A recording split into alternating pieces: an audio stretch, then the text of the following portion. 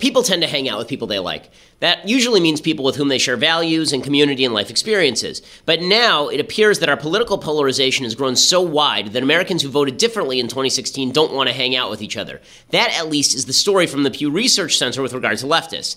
That study found that 47% of liberal Democrats stated that if a friend voted for Donald Trump, it would strain the friendship. For all Democrats, it was 35%. For Republicans, that number was just 13% when applied to Hillary Clinton. Now, maybe that number would have changed if Hillary had won, but there's more than a whiff of elemental scorn Democrats hold for Trump voters. They don't see what was so bad about Hillary that would necessitate a vote for Trump. They think a vote for Trump could never be made in a good faith effort to help the country, but it was rather just an endorsement of Trump's worst behavior. This feeling, combined with the fact that leftists live in bubbles, as Aaron Blake of the Washington Post points out, 47% of people who voted for Clinton had zero Trump-supporting friends. That means that the left will continue to polarize and pillory.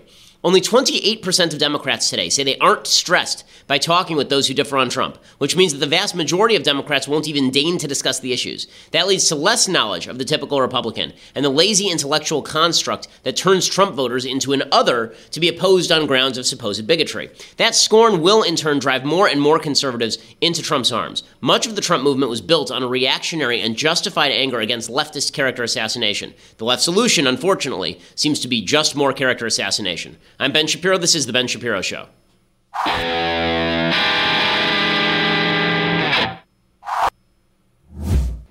So many things to talk about today. I'm going to get to a lot of Hollywood because I saw Dunkirk last night, and it is just a stunning film. I want to talk about why it's so good. I also want to show you a trailer that I think is legitimately one of the worst trailers with major stars ever made. It's really spectacularly bad, and I love it so much because it's so bad. But before we get to any of that, first I want to say thank you to our sponsors over at Birch Gold. So, if you're looking at the economy and you are seeing the political situation, you feel that perhaps it is volatile, perhaps we have a situation on our hands, or maybe a situation will arise, then it is important that you spend some of your money and put it in precious metals. That's what Birch Gold is for. They will allow you to legally move your IRA or 401k out of stocks and bonds into a precious metals IRA. They can help you get some of your money into the safe and secure asset that precious metals represent. They have never been worth zero. To get your no-cost, no-obligation kit, go to birchgold.com/Ben. That is birchgold.com/Ben. And as I say, basically thanks to IRS tax law, you can move your 401k out of stocks and bonds and into precious metals. Birch Gold Group has an A+ rating from the Better Business Bureau, countless 5-star reviews. They're the people I would trust for investing in precious metals. Birchgold.com/Ben. They will send you a comprehensive 16-page kit showing how gold and silver can protect your savings. So go and check them out. Let them know that we sent you. Okay, so a lot of breaking news happening actually right now. So the biggest breaking news, and this literally broke about 5 minutes ago as we're filming this, is that Sean Spicer, the White House press secretary, has now resigned, telling President Trump he vehemently disagreed with the appointment of New York financier Anthony Scaramucci as communications director. According to the New York Times, Mr. Trump offered Mr. Scaramucci the job at 10 a.m. The president requested Mr. Spicer stay on. Mr. Spicer told Mr. Trump he believed the appointment was a major mistake, according to a person with direct knowledge of the exchange. So that's all we know at this point. Anthony Scaramucci, for people who don't know, was actually a major Obama donor. He ended up moving into the Republican camp after that. I think that he was on the RNC committee, the finance committee in 2012, and then he was a supporter of a bunch of other candidates before he got to Trump. He was a Scott Walker supporter, and then he was a backer of Jeb Bush. So he's much more sort of establishment Republican, and he's being brought in. Apparently, Steve Bannon was very unhappy with the choice of Anthony Scaramucci. It looks like the ascendant wing of the Trump administration is the more establishment wing of the Trump administration, meaning Anthony Scaramucci. Gary Cohn, who's a career Democrat, is now being discussed as a cabinet member, the new head of the Fed Reserve, perhaps. According to NBC News, comms is what Anthony does. It's how he built his business. The guy knows media. He's been a good advocate for the president. So I love this. NBC News says, another source said Spicer is definitely staying on. Well, no, now he's gone. So it's amazing how you get all these conflicting reports out of the Trump administration. I think the reason that Scaramucci is considered kind of a non-entity or somebody who shouldn't have the job by a lot of Trump supporters is because he wasn't on the Trump bandwagon from the beginning, and therefore they think that he should not be allowed on the inner circle. And this is one of the issues that Trump has had, is trying to figure out who should be allowed to work with him, who should he trust, and the people who have been with him for a long time are upset that he seems not to trust them so much anymore. So case in point would be Jeff Sessions. So yesterday Tucker Carlson came out and he was ripping up President Trump for ripping on Jeff Sessions. As you recall, We played you some of the New York Times interview yesterday in which Trump said that he would never have hired Sessions if he knew that Sessions was going to recuse himself. Tucker Carlson and Ann Coulter, both longtime Trump supporters, came forward and said, listen, stop messing with Sessions. Sessions is one of your earliest supporters. He's one of the good guys on this team, particularly with regard to immigration. Why are you ripping on your own base? And there is a feeling that there's some confusion inside the Trump White House about staffing that is only being exacerbated by a new report yesterday from the Washington Post revealing that academic discussions have been ongoing at the White House regarding President Trump's pardon power. Apparently, they're having lots of talks about what he can do with pardons. Can he preemptively pardon family members? Can he preemptively pardon himself? Like, this is really in the Washington Post. Trump has asked advisors about his power to pardon aides, family members, and even himself in connection with the Russia probe, according to one of those people. A second person said Trump's lawyers have been discussing the president's pardoning powers among themselves.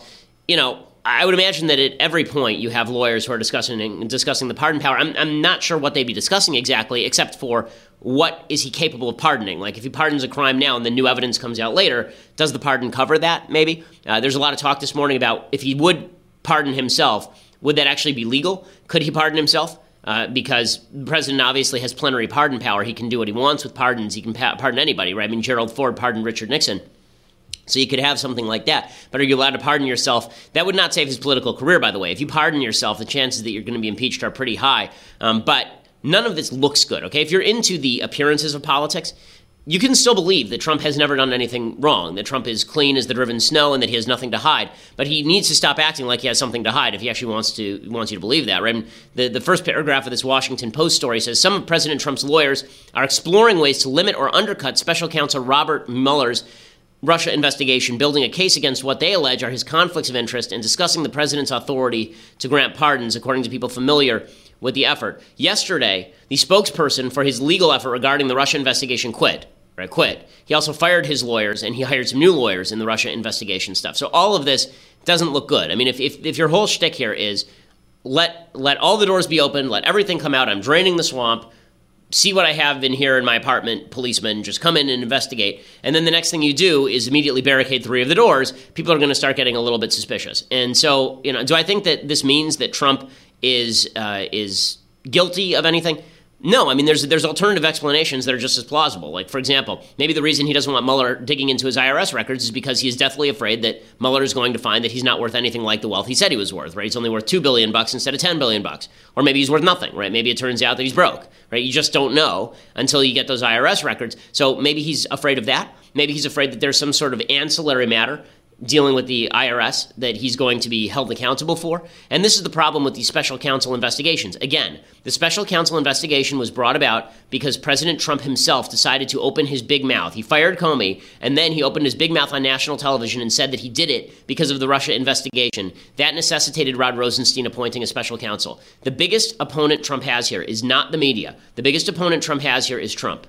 The media is getting its material from Trump. Okay, you can hate the New York Times. You can think the New York Times is out to get Trump. I think that they're out to get Trump. I think they have an agenda. But why is he giving a long interview with the New York Times in which he is talking about why he might fire Robert Mueller and why Jeff Sessions should never have recused himself? It's just foolish. It's just foolish. Unless there's only 2 possibilities here, right? Trump, his worst enemy is his big mouth, and he's doing things that look guilty because he just can't help himself because he has to talk all the time. Super plausible. And the other answer is it's possible that he actually did something that makes him guilty, and that's really bad stuff. Maybe he's doing all this for a reason. Maybe, as the Democrats suggest, he is actually guilty of something. Because if you look at it from the Democratic perspective, let's do that for a second, okay? For people on the right, I think it's important that both sides understand each other. So on the left, understand, no hard evidence of Trump-Russia actual collusion has taken place. There's intent to collude from Trump Jr., right? There's intent to collude from Manafort, presumably. There's intent to collude from Jared Kushner, but there is no actual on-the-ground collusion, no payoffs, no quid pro quo. So from the perspective of the left, you need to understand we need more evidence in order for us to acknowledge that Trump actually did something illegal or even deeply wrong other than that meeting at this point, and Trump wasn't in that meeting as far as we know. From the perspective of the left, I think the right needs to understand the perspective of the left here. They're looking at this, and what they see is a meeting between Trump Jr. and a bunch of Russian lawyers that was basically paved with a promise that they were going to give Trump negative information about Hillary as part of Russia's governmental effort to support Trump. And then you have Trump firing Mike Flynn for unspecified reasons after it comes out that Flynn has connections with Russia. And then you have him firing his FBI director and saying openly that it's because of the Russia investigation. And then you have him saying that he should have fired Sessions or never hired Sessions because Sessions was recusing himself from the Russia investigation. And then you have a series of policy decisions that benefit Russia, including the decision this week by President Trump not to arm and fund Syrian rebels against Bashar Assad, right, which helps the Russian government. So if you're on the left, you're looking at all these indicators and you're saying, okay, well, I see a lot of dots here. It's hard for me not to connect them. And if you're on the right, you have to understand that perspective because we did the same thing with President Obama, right? We were very suspicious of President Obama. I think it's more justified with Obama than it is for Trump because I think that, frankly, Trump is more likely to make stupid mistakes and say dumb things than Obama was. I think Obama was much more of a president by design. But I think that it's important we understand where we are so that we don't fall apart as a country because what I can foresee happening is some quasi-smoking gun comes out and the right says it doesn't mean anything and the left says it means everything.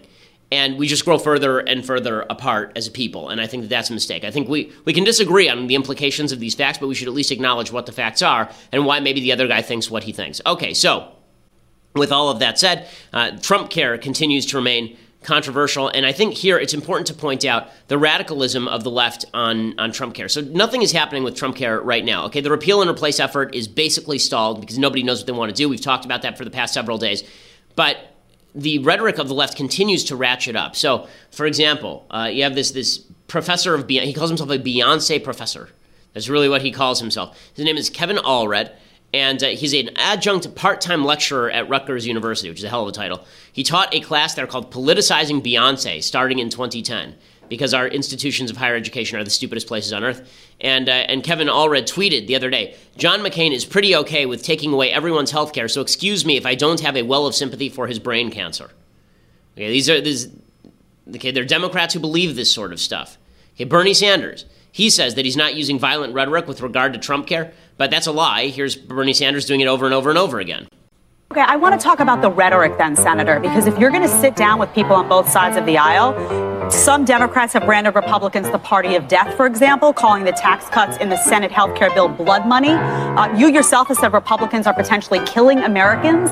Is that rhetoric irresponsible, and does it provide an impasse to compromise? If you're going to sit down with those very people that you've now said want to kill people. No, I never said that's not. You're using rhetoric that I didn't use. Oh, am okay? I? These are When I said, this is an ugly and cynical proposal. This is a proposal which, if adopted, will result in thousands of Americans dying. Enormous pain and death for people all over this country by taking away the health. Thousands of people will die. Of Americans will die. Okay, so that was put together by Reagan Battalion. Obviously, the Democratic rhetoric on this is over the top to the point where you're seeing people take it seriously. And as you know, I don't blame rhetoric for violence because I think that there's always a contingent of crazy people who are going to be triggered. But you have to say that if, as I've explained this before, if rhetoric is a circle and then crazy people are generally outside the circle, as you broaden the circle of rhetoric to get more and more violent or closer and closer to violence, you're going to end up triggering more and more people. So those people who are outside the circle who wouldn't have been triggered by the rhetoric, they are going to be now encompassed in the circle as the rhetoric gets more and more violent. I'm not going to directly blame Bernie Sanders for what happened yesterday in Nevada, but it did have some. But this sort of rhetoric does make things more polarized. It does make things more volatile. What I'm talking about, of course, is Las Vegas police released a video that has been non-covered. I mean, if this had happened to a Democrat, it would be covered all over the media. You've not seen it anywhere, right? Las Vegas police released a video from surveillance cameras. This is from Senator Dean Heller's office. You can see this fellow standing outside the elevator over at Dean Heller's office. He left a note threatening to kill Heller if he voted to repeal Obamacare. Right, the note actually said that it said something like, if you repeal Obamacare, I'm going to die and I'm going to take you with me. This sort of stuff is going to become more and more common as the Democrats continue to maintain that Republican policy murders people. And so you have to understand on the left, one of the reasons people are so defensive of Trump is because the left is so crazy. If the left would stop with their craziness, then people might stop defending Trump so ardently. The reason that the right is defending Trump is because they feel like he's legitimately under threat, sometimes violent threat, from people on the left because of the rhetoric that's being used. Okay, so before I go any further, I first want to say thank you to our sponsors over at the U.S. Concealed Carry Association. So if you are deeply concerned about somebody breaking into your house, in the middle of the night someone breaks into your house, you have to take your gun, you have to shoot them, this is why you need the USCCA. So I am a member of the U.S. Concealed Carry Association. Here's the member resource guide, and they provide all sorts of services for you. I mean, it's really a fantastic list. They provide you this comprehensive legal and financial protection in case you actually have to shoot the bad guy, right? 100% upfront, no out-of-pocket coverage. Upfront criminal defense coverage. This is member benefits. Local attorney coordination within 48 hours. Expert witness coordination. Compensation while in court.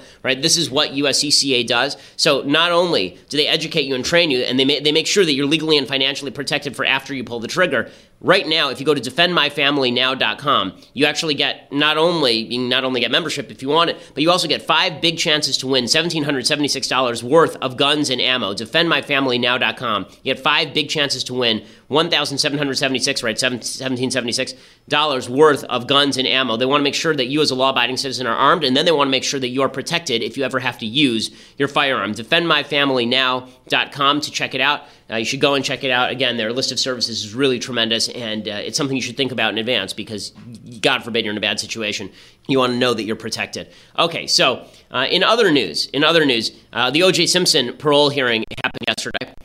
I think that this is important because not only is it one of the first things that I remember as a kid, I remember when they wheeled in the TV for the OJ verdict, and I remember the racial polarization in our class. All the white kids kind of put their heads in their hands, and all the black kids in the class started cheering when OJ was let off for obviously murdering his ex-wife and Ronald Goldman. OJ had his parole hearing yesterday. The reason that this is important is because this was, I think, the very beginning of the complete merger between politics and celebrity. People watched the OJ trial as total entertainment, to the point that now we can actually make a series about the OJ trial that's really entertaining, The People versus OJ Simpson, and it gets huge ratings and Emmy nominations, and it's really good. But this merger of politics and entertainment, it really was, I think, the beginning of the rise of the sort of reality TV star as political figure. Because Ronald Reagan was an actor, but then he was the governor of California before he ran for president. O.J. Simpson had been an NFL star, and then he was an actor in some of the Naked Gun films and in The Towering Inferno and a bunch of movies. And then he commits this double homicide, these two slayings. And everybody in the world is watching this trial and treating it as entertainment when it really is not entertainment. It's about whether a man murdered 2 human beings. And the polarization that it brought off, the reality TV polarization, was shocking because, remember, this is in the aftermath of the Rodney King riots in Los Angeles. There's a widespread perception in the black community in L.A. at that time, and I think still, that the LAPD has race issues. I don't think that's right now. I think that there was some truth to it then. And the fact is that a lot of black folks wanted to let O.J. Simpson off the hook, not because they actually thought that he was innocent, but because he killed white people and they didn't really see why this shouldn't be a referendum on the LAPD as opposed to on O.J. Simpson. The polls at the time showed a plurality of black people said that he was innocent. It was obvious that he was guilty from the get-go, and so it polarized that way. That's a conflict that has never really cooled down. We have the after effects of it in Ferguson. We have the after effects of it over in Baltimore. We have the after effects of it every time a white cop shoots a black suspect, or when a white non-cop shoots a black person, as in George Zimmerman and Trayvon Martin. In any case, this was treated as sort of a joke yesterday, and it was kind of a joke. I mean, O.J. was convicted of armed robbery for stealing some of his own sports memorabilia. This was in 2008. He spent 9 years in prison. He had a 33-year sentence. But this was treated as a joke, but it wasn't a joke at the time. It was a really polarizing period in American history, and unfortunately, in the last few years, it seems to have come back again. I want to show you sort of the insanity of this because if you didn't live through it, it's almost impossible to know how crazy the O.J. trial was. I mean, Mathis is a fair bit younger than I am, Mathis, how old were you when O.J. happened? Were you even alive when O.J. happened? When you were a year old? No, what was the year? It was 95. I was 2. He was 2. I was 11 when this happened, and this was a major earth-shaking incident. If you didn't grow up with this, though, you don't understand what it meant when they cut into the NBA Finals to show a white Bronco with O.J. Simpson in it, running down the freeway with A.J. Cowlings at the head, and O.J. threatening to kill himself. I mean, it was legitimately an insane time. So O.J. yesterday, he goes to the parole board, and everybody knows that the sentence that he got in 2008 was basically a giveaway for, it was basically karma for him murdering 2 people.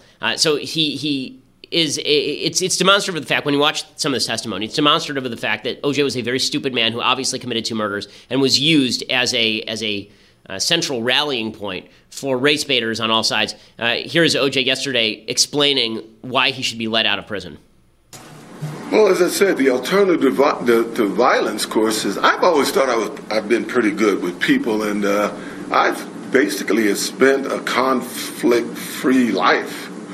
You know, I'm not a guy that ever got into fights on the street and with the public and everybody, but as I said, they give you a bunch of little tools about how to talk to people instead of fighting, instead of throwing punches. Tools that I've used here that, you know, is how you talk to people, it's the tone that you use. The victim empathy was, once again, I didn't really see that. Yeah, okay, he's led a conflict-free life. If you believe that O.J. Simpson has led a conflict-free life, raise your hands. Not so fast, Ron and Nicole. That's just amazing stuff. And then he was let off yesterday. So you have to understand, before this happened, the parole board took a selfie with O.J., so you knew how this was going to go before it even started. And that shows you, once again, the merger between politics and celebrity is really insipid and disgusting. It's why you now have Caitlyn Jenner talking about running for Senate in California. It's why Ashley Judd talked about running for Senate in Kentucky. It's why Al Franken is in the Senate. This is all part of the same general phenomenon that celebrity is celebrity is celebrity, and political celebrity is the same kind as everything else. OJ was granted parole, even though this parole hearing was it really went poorly. I mean, here's a clip of OJ he's supposed to be admitting to his crimes, right? I mean, this is what you do in a parole hearing. You admit to your crimes, and then you say, well, I'm very sorry I did that, and I'm never going to do it again. Here is OJ talking about how he never did anything wrong. They did an investigation, and they came to the conclusion that it was my property. They turned it over to me. I have it now, you know? So, I mean, it's kind of mind-boggling that they turned over to me property that I'm in jail for trying to retrieve. You know, it was my property. I wasn't there to steal from anybody. And I would never, ever pull a weapon on anybody. So you believe that the property was yours? You wouldn't pull a weapon on anybody? It's been ruled legally by the state of California that it was my property, and they've given it to me. My question was, that's why you went into the Yes, sir. the property was yours. Let me stop it there. Yes. He's arguing with the parole officers. They were going to clear him anyway because celebrity still has enormous currency. I love that. I would never pull a weapon on anybody. Again, you chopped two people's heads off. So I think that lacks a little bit of credibility. In any case, I want to go on to discuss what is the attempt by the Trump administration to move beyond the Russia stuff. I also want to get into entertainment. I want to spend a fair bit of time on the mailbag today, so we'll do a long mailbag today. But you have to go over to Daily Wire for that. So we are a not just an audio show, we are a video show as well. If you didn't know that, you should go over to dailywire.com right now. You should go subscribe. You can watch the entire show live as it happens. You're going to want to watch the show today because we're actually going to show movie trailers that are hysterically funny. One is hysterically funny and one is fantastic. I'm going to talk about Dunkirk, and I'll give you my review. But you have to go over to Daily Wire for that. So $9.99 a month gets you a subscription at Daily Wire. It also gets rid of the ads on the website. You get to be part of the mailbag, watch the rest of the show live. You get to watch Andrew Klavan's show live. You get to be part of his mailbag. You get to see the new Michael J. Knowles show live, which, for what it's worth. Anyway, whatever. But you'll get to check it out. It should be fun.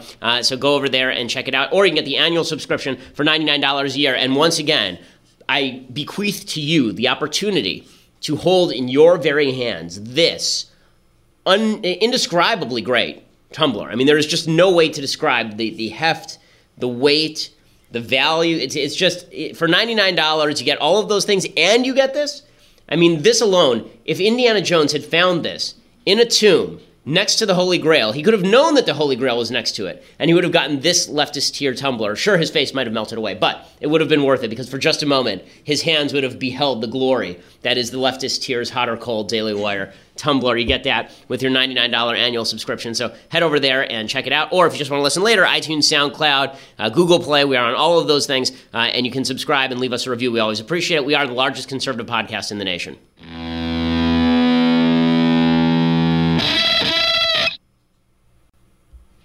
Alrighty, so President Trump is trying to get beyond all of the Trump-Russia stuff. It would help if he got out of his own way, but he is doing some good things, and I want to discuss a couple of the good things that he is doing. So there's a report out that over the first 6 months, Trump promised that for every new regulation that he made, he would cut 2. So far, he is running circles around that, according to James Baird over at Daily Wire, to the tune of 16 regulations eliminated for every new one proposed. So the idea that Trump hasn't done anything is not right. I've said before that what Trump did was Gorsuch and cutting regulations. That remains true. The 16-to-1 ratio comes via numbers presented in a report this week from the Office of Management and Budget that shows the administration is holding true to its vow to be business-friendly. That's why you wonder why the stock market continues to go up, even with all of the unease around President Trump's behavior. The reason is because there's a general perception he's not going to do too much to hurt business, and he's going to do a lot to help it by removing regulations. In Obama's final year in office, the Federal Register set the record for the highest page count ever at almost 82,000 pages. The administration has withdrawn or made inactive a total of 800 proposed regulations that were carryovers. They've identified nearly 300 regulations related to energy production and environmental protection and plans to rescind, review, or delay across the EPA and the Interior and Energy Departments. This is a very good move by the Trump administration. That is something that is worthy of pointing out, and he deserves credit when he does things that are right. So that is good. Also, Mick Mulvaney was out there yesterday. He's the director of the Office of Management and Budget, and he is saying that it's time to push what he calls MAGAnomics, right? So Make America Great Again-nomics. Okay, MAGAnomics is basically just conservative economics. I mean, he's going to give you a list of talking points. They're all the things we've been saying for years, but now everything has to be has to have the Trump brand on it. Listen, I'm fine with that. If Trump wants to put his brand on good things and then push them, that's fine with me. Here's Mick Mulvaney discussing what they're going to do with tax reform. Oh, that's the politics, obviously, is the art of the possible. I don't think we've given up on that low possible corporate rate. In fact, I'd love to see a 15% rate. I'd love to see less. But the truth of the matter is that we're still pushing for that lowest possible corporate rate we can. Why? You know, the Democrats will say it's a giveaway to big business. It's not. We're trying to get back to a healthy American economy. We define that as 3% growth. We introduced the term this week called MAGAnomics, which is sort of this unifying theme of everything we're trying to do to get the healthy, traditional American economy back on track. And to have that, you have to have a lot of capital investment. You have to make people more productive, and that means businesses need to invest more. And that's what we're shooting for on tax reform. Okay, well, that's all good stuff, and I hope to see President Trump pursue that. In order to do that, he's going to have to get out of his own way. As we say, you know, Spicer is out, Scaramucci is in. He's got a whole new set of lawyers on the Russia stuff. He should put all of that to the side, and he should stop talking to the press, and he should just pursue what it is that he wants to pursue. I think one of the big problems here is that he's not sure what he wants to pursue, but hopefully he can consolidate around something so we get some good policy out of this administration. Okay, so we're going to do some things I like and some things I hate. They're almost combined today. So we're going to do things I like and things I hate. Before we get to that, I first want to say thank you to our sponsors over at Skillshare. So if you're in the job market, you know that you can't expect to be at the same company for 20 years. That if you are at a company for 3, that's now considered a long time to work at a company. And when you move, if you want to have any upward mobility in your career, you're going to have to learn new skills all the time. Well, that's where Skillshare.com comes in. Skillshare.com allows you to learn 15,000 different classes, design, business, and more. New skills, you can learn a new one every day. They're 45-minute classes. Things like design, Adobe Illustrator, logo design, typography, animation, and photography, and marketing, entrepreneurship, branding, web design, public speaking, right? Illustration and watercolor. I've told you this before, but yes, pathetically enough, I'm taking a watercolor class. It relaxes me, folks. But in any case, Skillshare.com is the place where you can learn to broaden your skill set. That makes you more marketable. It means that you will make more money in the marketplace. That's what Skillshare.com is for. Go over to Skillshare.com right now. Use /Shapiro, Skillshare.com/Shapiro, and you get a free month of unlimited access. Once you've got it, you're not going to want to give it up because it's just, the learning doesn't stop at Skillshare.com/Shapiro, and that's where you can redeem your free month. Again, it is just, it's a great place for you to broaden not only your personal horizons, but your business horizons, and hopefully that results in a more lucrative career. Okay, time for some things I like and some things that I hate. So, things I like. I saw this yesterday, and I have to say, this is the greatest trailer I have ever seen in my entire life. It is a phenomenal, phenomenal trailer. It's Michael Fassbender and J.K. Simmons and Rebecca Ferguson, all these top-line stars, and it's basically a serial killer in Norway. Okay, so they're trying to do Girl with the Dragon Tattoo, and it's really amazingly bad. It's so bad, this trailer. Like, and I really like Michael Fassbender as an actor. Like, I'll watch him in virtually anything. I will watch this with great enjoyment. It is called The Snowman, and it is so horrifying. I'll play it, and then I will explain why I love this so much. It's like a parody.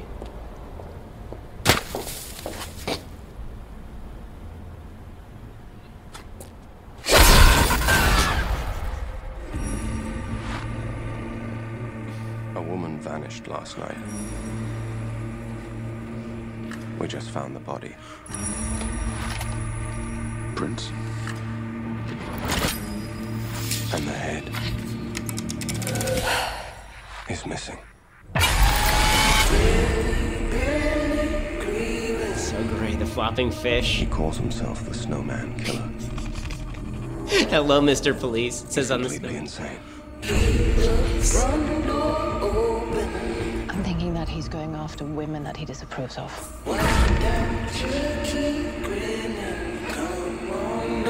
The only thing we know for sure is that he's playing games with us. Yes! Okay, so it's so great. Pause it for a second. Just pause it for 1 second. I want to play more of it because it's so wonderful. Okay, so first of all, it's like they took every line from every serial killer film that was the most cliched, and it's like serial killer Mad Libs. It's like he's totally insane. The only thing we know is he's playing games with us. And then they took the least threatening thing on planet Earth, a snowman, right? Like the guy from Frozen, like the snowman. And then they tried to make this into some sort of intimidating figure. Okay, so it's not even like clowns, which are creepy, like in It, okay? You have a creepy clown. In order for you to make a creepy film, you can take something that's like a childhood thing, but it has to be inherently a little bit creepy. So clowns are a little bit creepy just inherently. It's a person with a mask on that's a little bit creepy just to begin with. But you can't take like Winnie the Pooh and make Winnie the Pooh scary. There's just no way to do it, right? Even if you're gonna do Chucky and make Chucky scary, it has to be like a deformed doll with like a cut on its head. Like it has to be scary looking.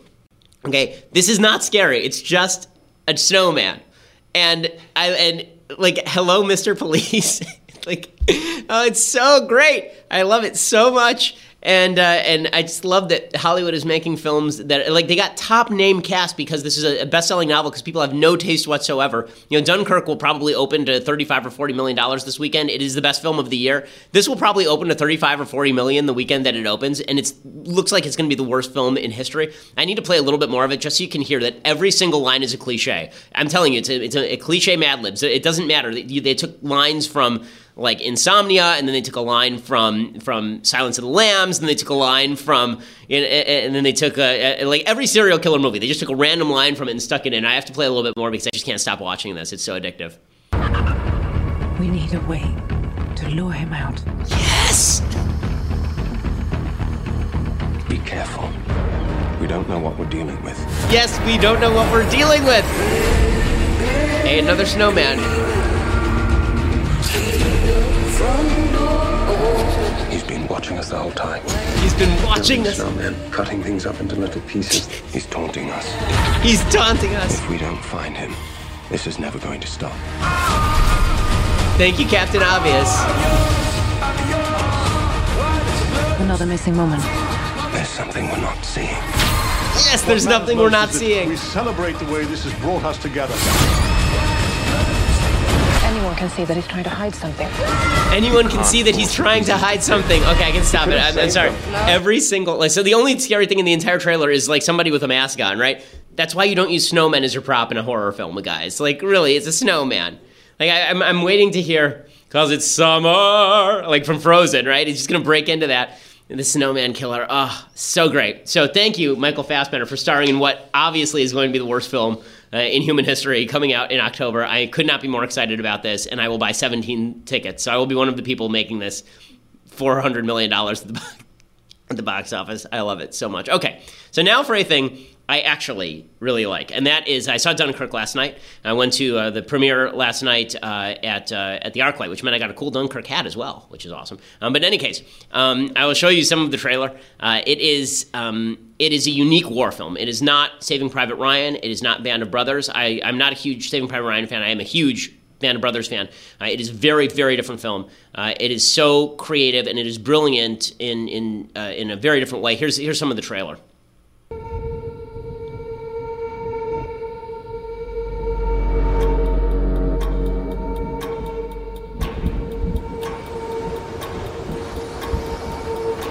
The enemy tanks have stopped. Why? Why waste precious tanks when they can pick us off from the air like fish in a barrel?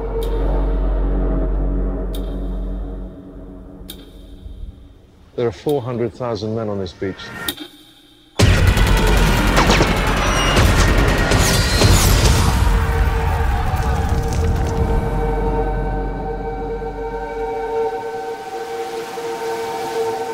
So it's really a gripping film, but it's not gripping in the way that Saving Private Ryan's opening scene is gripping, where you just get nonstop violence and people's guts being blown out and the randomness of it. What you get from this is something very different. Saving Private Ryan is done in classical style. It's sort of done like, I always forget the name of the film that was nominated last year, Ridge, what is it? Hacksaw Ridge, thank you. I always mix it up with Heartbreak Hill or whatever, Hamburger Hill is the Clint Eastwood movie from the 70s.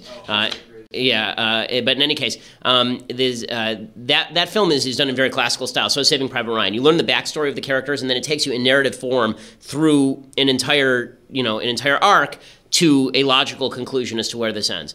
You don't get any of the characters' backstories in this. So there's three main characters, or three main stories that are followed. One is called The Mole. The Mole is a reference to this bridge that is at Dunkirk. The problem at Dunkirk was that not only were the British surrounded, but they were on a beach where it's a very, very shallow beach, and the tide, when it comes in, it doesn't come in high enough for big boats to get in. So a destroyer couldn't get in and just pick up people. Instead, they had to have small ships trying to ferry things out, and they didn't have any ships because the British were afraid that the Germans were going to strafe the entire army and destroy all their ships, as well as the army on the beach, thereby destroying their capacity to resist. And they also weren't going to send all of their planes, because if they did that, then those could all be shot down. They wouldn't have the capacity to defend London. So it's basically 400,000 guys stranded on this beach they can't escape. And so it is the loneliest, most quiet, subtle war film I've ever seen. When I say lonely, I mean like every shot looks like that shot of the 400,000 men standing in orderly queues on the beach, as though they're waiting for ice cream, but they're really waiting to know whether they're going to live or die as they're being strafed from overhead. When people die, it's not done in like, okay, there's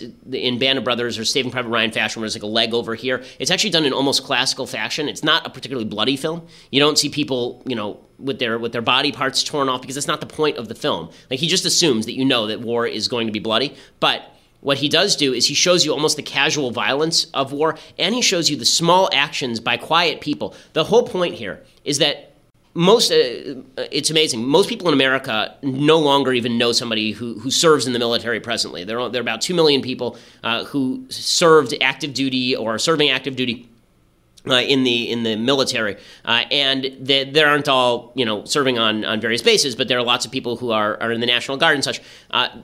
Especially in places like California and New York, it's a good shot you'll go your entire life without meeting somebody who is an active duty military member. And so when you hear about a war, what you think about a war is not somebody who you know, it's just some disembodied person who's out there doing heroic things to try and save you. And that's what this film takes on. The reason that you're supposed to care about these characters is not because you know where they went to high school and who they fell in love with, like in Hacksaw Ridge. It's not because you know their personal views on matters.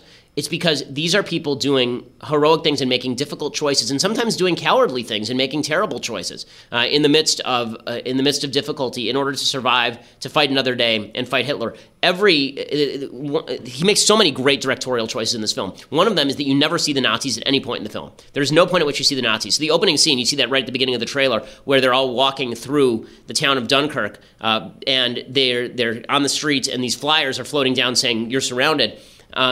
That scene, the very next thing that happens, and this isn't spoiling anything, it's the first 30 seconds of the film, you just hear gunshots, and they're stunningly loud. So unlike most war films where the sound sort of just becomes overwhelming, in this film, every crack of a gunshot is stunning. Like, it's startling. It's legitimately, you'll jump in your seat because it's so loud. And it's meant to do that, because the idea is that every shot is equally possible that it's deadly and going to kill you. And so they're walking down the street, these five guys, as you see there, and in the first 30 seconds of the film, you see them getting picked off one by one. But you never see the Nazis at any point during this film. You never see the Nazis. The most you see of the Nazis is you see some Luftwaffe planes. That's it. And so the idea here is that these guys are fighting an unseen force, an enemy that they can't control, an enemy they don't know, and yet they are having to make these really, really difficult decisions. So the three main stories are the one on the beach, as I mentioned. There was one by sea. So the story of Dunkirk is that a bunch of civilian vessels were commandeered by the British military, and civilians were told to go sail across this 26-mile stretch to Dunkirk and pick guys up from the beach. So civilians were non-military members. So it was men, women, just sailing across the English Channel to pick up all of these members of the British military. And 800 different boats did that. Almost 1,000 boats did that. And so it follows this one, Mark Rylance and his son, who are coming across to do that. And you never really find out until the end why they're bothering to do it. And then the third story is Tom Hardy plays an RAF pilot, Royal Air Force pilot, who is engaged in these dogfights. And what's fascinating about the film is that the mole, right, what's happening on the beach takes a week, what's happening with the sailor takes a day, and what's happening with Tom Hardy takes an hour. And they say this up front, and how these stories meet up and are interwoven is really fascinating. Again, the stylistic choice here is to focus on the actions of the men, not on who the men are. And I think that's a deliberate attempt by Nolan. So some people have found that off-putting. People have said that they don't feel emotionally invested in the characters because they're not being given the backstory. They're not being given this whole thing. But that's the point. Okay, you don't have to be emotionally invested in who the soldiers are who defend civilization in order for you to be emotionally invested in their fight for survival and their fight for victory. That's the entire point of the film. And it really is, it's really a first-rate film. It's one of those films where I walked out of it and it's kind of stunning. It's more of an experience than it is a film. And you walk out and you feel like you've experienced something. You should go see it in IMAX if you can. I didn't see it in IMAX. I saw it in 70 millimeter. It's first-rate. And the more you think about it, the better it gets. The more you realize the kind of directorial choices he's making and why they're so good. Okay, so time for a quick thing I hate, and then we'll get to the mailbag. So, the thing I hate. Jay-Z has been rapping about his infidelity, and Monica Lewinsky loves it. Now, this is really a thing, okay? So according to the Daily Mail, Monica Lewinsky has now praised Jay-Z for speaking openly about cheating on his wife, Beyonce, on his latest album. Lewinsky, who understands better than anyone the public cost paid for a high-profile affair, spoke about the iconic rapper's transgressions in an essay published by Vanity Fair. In the piece titled Jay-Z, Prince Harry, Brad Pitt, and the New Frontiers of Male Vulnerability, the former White House intern praised Hav for not ignoring the allegations hurled at him by Beyonce on her 2016 album Lemonade. Jay-Z had a choice, Lewinsky wrote. Having been called out publicly by his wife in her fierce 2016 album and video, he knew his fans wouldn't have blinked if his next album skimmed past the allegations. That's not uncommon for men to do, and it's not as if we hadn't seen Beyonce and Jay-Z out in the world together since then, not to mention welcoming their twins to planet Earth. Jay-Z could have ignored it all, but instead he chose a path of candor that will move the conversation forward and help others. No. Just no. Okay, if Beyonce wanted to stay together with her husband, then she shouldn't have been talking about his infidelities publicly. And if he wanted to stay together with her, not only should he not be committing infidelities, he shouldn't be out there talking about his infidelities publicly. Okay, this is not a marriage, in my opinion, that is going to end well, because marriages where the partners talk about cheating on each other openly that's not bound to go particularly well. It's scuzzy behavior, and some behavior can stay private. Okay, what happens between you and your wife? Actually, one of the weirder aspects of human nature is you'll see a husband who cheats on his wife, and then he feels the necessity to tell her. There's nothing more selfish than doing that. Okay, it's super selfish to commit infidelity in the first place, but then to tell your spouse about it is even more selfish, because that's about you alleviating your guilt, not about you making your spouse's life better in any way. It's about you now creating a choice for your spouse that your spouse never would have had to make, except for you being an idiot and feeling the need to dump off your own guilt on your spouse. So when they say that honesty is the best policy in these sorts of things, no, being good is the best policy. And then if you do something guilty, live with your guilt. Don't dump it off onto other people. The idea that we need a society filled with people who are publicly proclaiming their infidelity is really a bad idea. Okay, time for some mailbag. Let's do it. So, Josh Mayer says, Ben, can you discuss net neutrality? What are your thoughts on the matter and your ideal outcome? Capitalism, fix it, or leave the government policies in place? So I am not in favor of net neutrality. Net neutrality, as you'll see, it's very funny. A lot of the people who say that net neutrality is basically a giant giveaway to companies that are ISPs, internet service providers, they neglect to mention that net neutrality, that net neutrality itself is a giant giveaway to places like Google and Netflix, right? There are certain companies that eat up all the bandwidth on the internet, and net neutrality forces internet service providers to charge them the same amount for data as it would charge to anybody else, as opposed to surcharging them for all of this. Okay, internet service providers get to compete with each other. That would be the idea. The problem that we've had with internet service providers is that they're local monopolies that ensure that there are only 2 or 3 at the most companies, internet service providers, that are actually in a particular area. So you're using a regulatory fix to fix a regulatory problem. What you really should do is relieve all the regulations on internet service providers in general, allowing people to build new infrastructure and then compete in the open market with one another, because there will be some ISPs that charge Netflix more and some that charge them less. There will be some ISPs that charge small providers less, and let them compete. And that competition will ensure a better internet. Plus, I mean, the internet seems to be working pretty fine as it is. I don't understand the huge issues that people are having with the internet, that they think that it needs to be fixed by some sort of overarching government system. Nick says, Dear Ben, which state is your least favorite? And since we're on the topic of California, why do you live there? It seems like a hellhole. So California is a beautiful place that is governed like crap. I've lived there my entire life. The weather is really nice most of the time. There is some culture here, despite all of the talk about the lack thereof. which state is my least favorite? It's hard to say state. I can tell you cities that I really don't like. So I'm not a big fan of New York City. New York City, it's fun to visit. I would hate to live there. I like seeing the sky. I'm a suburban guy. I grew up in the suburbs, so hard for me to live in New York. But the state of New York is great. I mean, you go to upstate New York, it's beautiful. There are real areas of New York that are just wonderful. Michael says, "Hi, Ben. I recently watched a video by Jordan Peterson regarding job suitability for different IQ levels. He raises the point that society never really addresses what to do with people of below average intelligence regarding jobs. What are your societal prescriptions for those people in the workforce, since constant mechanization is leading to a demand for more and more skilled workers?" Thanks, Naomi. This is actually a really, really good question. So this, I think, is the big question of the future of the workforce.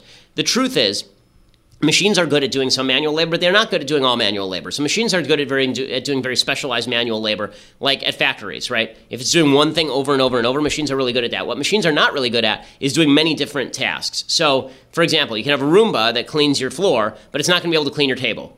Right, so a person can do both of those things.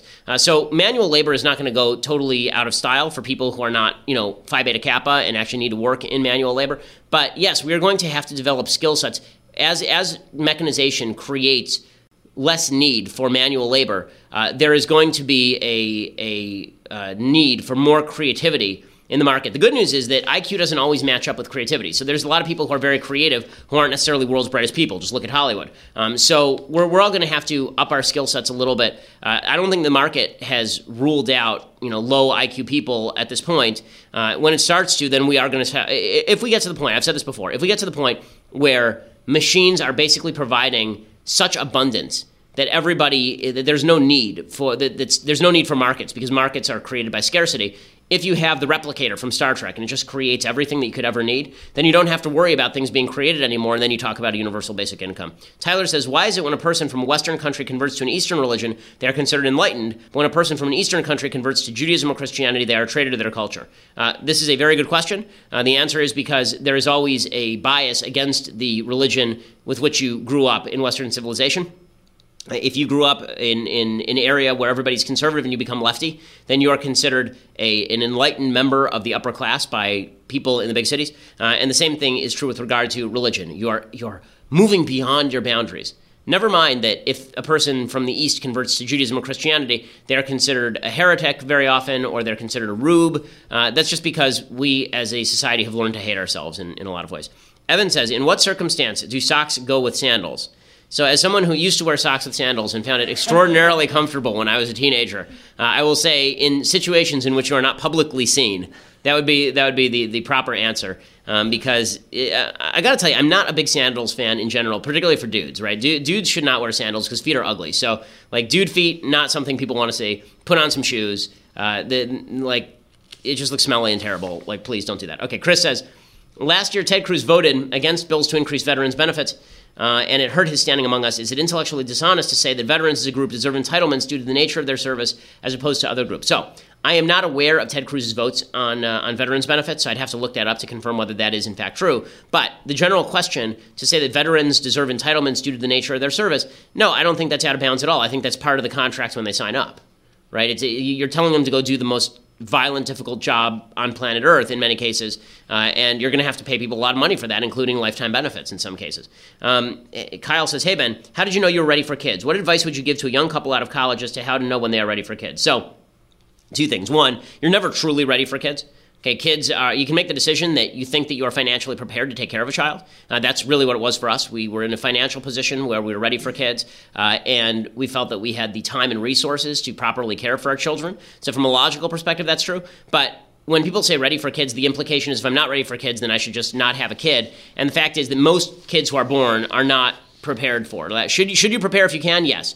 You should make sure that your relationship with your spouse is ultra rock solid, because having kids changes the nature of your relationship with your spouse. Before you could focus solely on the other person in your marriage, and now you both have to focus on these new people who take over your lives.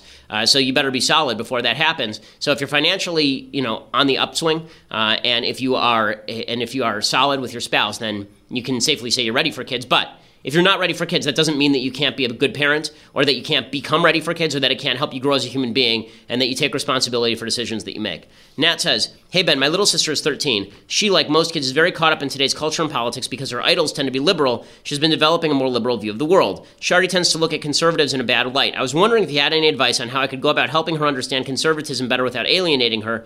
I'd appreciate it. So I think the first thing to say is that, it's not good to label people you don't know as bigots without any sort of evidence that they are bigots.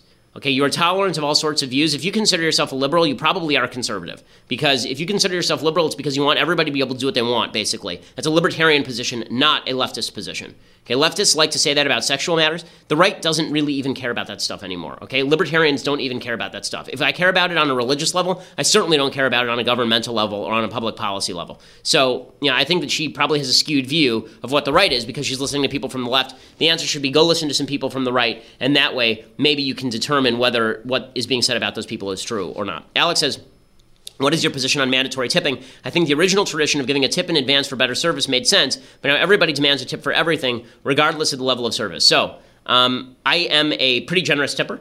I am ideologically opposed to tipping. So both of these things are true. I'm a generous tipper because I think when people work hard, they deserve money, and I'm happy to give them that money. However, tipping is stupid. Okay, I'm with Dwight Schrute from The Office on this one. I don't tip my proctologist, and he's doing something more important than carrying my food 7 feet from the counter to my table. So this idea that you get a special tip because you carried food 7 feet, how about this? I would rather that you make a better wage and charge me more for the food than that I have to decide whether I'm a good person or not based on the tip I give. That really is what we do, right? They've actually found this. They've done studies of tipping. It's really fascinating. And what they found is they thought that originally people did tipping because it was reciprocal altruism, that if you give a tip, somebody's going to give you a tip back. But then they found that makes no sense, right? You never see the waiter again. You never see these people again. It's just that you don't want to be perceived by that waiter as a bad guy, so you give a tip. So there's a moral judgment that's made about you based on the level of your tip, and you're making a moral judgment about your waiter based on, did they do a good job or not? Are they a bad person? I'm going to give you a $2 tip just to show you. And my grandfather used to do this. If he didn't like the service, he'd leave a nickel, right, just to show them they didn't like the service. I don't think that any of this is relevant. We all earn wages out here in the non-tipping world. So I'm not a huge fan of tipping, although I will say that I think that if you're an employee, it's a great way to make some extra money. It's a way. Really, what it is it's almost become a way to avoid taxes because tips are generally given in cash, and if you're a waiter, you can make a lot of money on the side that way. Okay, David says, "Hey Ben, as a fellow Game of Thrones fan, sometimes I have an issue with the over-the-top sex and violence. Is there a way you justify the graphic nature of the show, or are we just huge nerds who are willing to accept it?" So both. Yes, the over-the-top sex and violence is over-the-top sex and violence. Over-the-top violence doesn't tend to bother me very much because I think that there are situations in which violence is necessary. So the over-the-top violence in Band of Brothers doesn't bother me really because I think there are situations in which violence is necessary and violence against evil is necessary, and we should all see the wages of sin or death, and we should all see that bad things even happen to good people. But when it comes to the graphic sex in the first season, for example, and it's very graphic. The first season is basically near pornographic. I had problems with that. I fast-forwarded through a lot of that because I thought that it was just HBO doing what HBO does. Every HBO show, just to prove that they're HBO and they're pay access, they have some boobies just to show, oh, look, we're HBO and we can put boobies on TV. And now they've decided to up the ante and say, oh, we're HBO so we can put a dinghy on TV. This is what they do.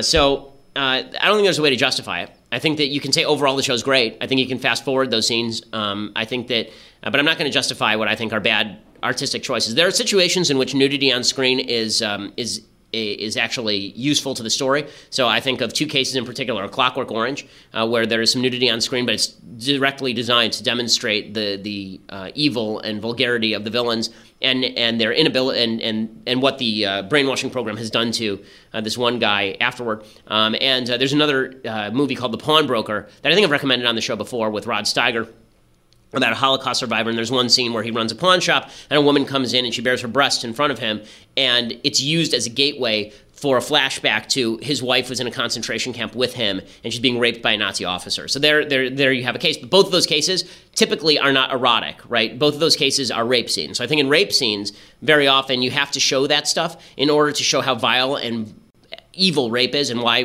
rapists should be castrated or killed because they're the most evil people on earth. But in terms of like erotica, showing erotic stuff on screen, I don't think that's hardly ever necessary. In fact, the most romantic scenes of all time are rarely sex scenes. Those are usually the most forgettable, right? The romantic scenes are the ones that are from the 1940s where, people barely touch and the tension is just tremendous. Most romance is sexual tension, not sexual release. And it seems that most of today's movies focus in on sexual release and not sexual tension. Okay, so we will be back here next week. Next week, I will be traveling to Washington, D.C. to testify before Congress, and we'll give you all the updates on Berkeley. As of Monday, right now, Berkeley is saying that they are going to try and give me a slot. They pledged that they will make the event happen. So thank you for all of your support, folks, and hopefully they'll fulfill that pledge. We'll see. They kind of jerked Ann Coulter around, so we'll see if they jerk me around as well. But hopefully they'll keep their pledge. We'll give you the update. I'm Ben Shapiro. This is The Ben Shapiro Show.